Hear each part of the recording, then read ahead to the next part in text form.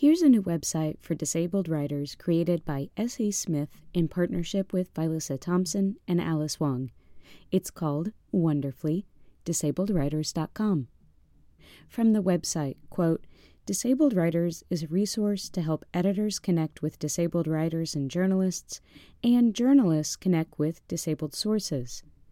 Our goal is specifically to promote paid opportunities for multiply marginalized members of the disability community and to encourage editors and journalists to think of disabled people for stories that stretch beyond disability issues, end quote.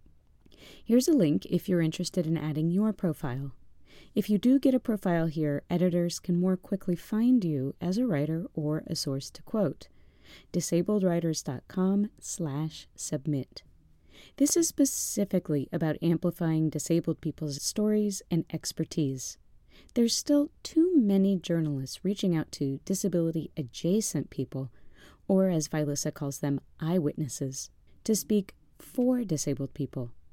This might be parents talking about their kids with disabilities, researchers talking about disability experiences, as if clinical trials actually tell you about life, and stories from doctors and rehab clinicians talking about the people they serve. All these eyewitnesses have valuable insight to contribute about their own experiences. If they don't have the disability they're discussing, their narratives should not be considered the same as first-hand narratives. The disability-adjacent folks have a different story to contribute. It seems straightforward, but that's because it's easy to forget that by having a disability, you're often automatically discredited as someone who can speak with any knowledge of disability. It happens across identities, too, where, for example, disabled white people can bank on their white person credibility to get the most media attention discussing issues specific to Black disabled people. Here's a little test. If you find a story or topic that you feel is worth covering, but you feel it's best to interview or quote only people who aren't directly involved, then why are you covering it?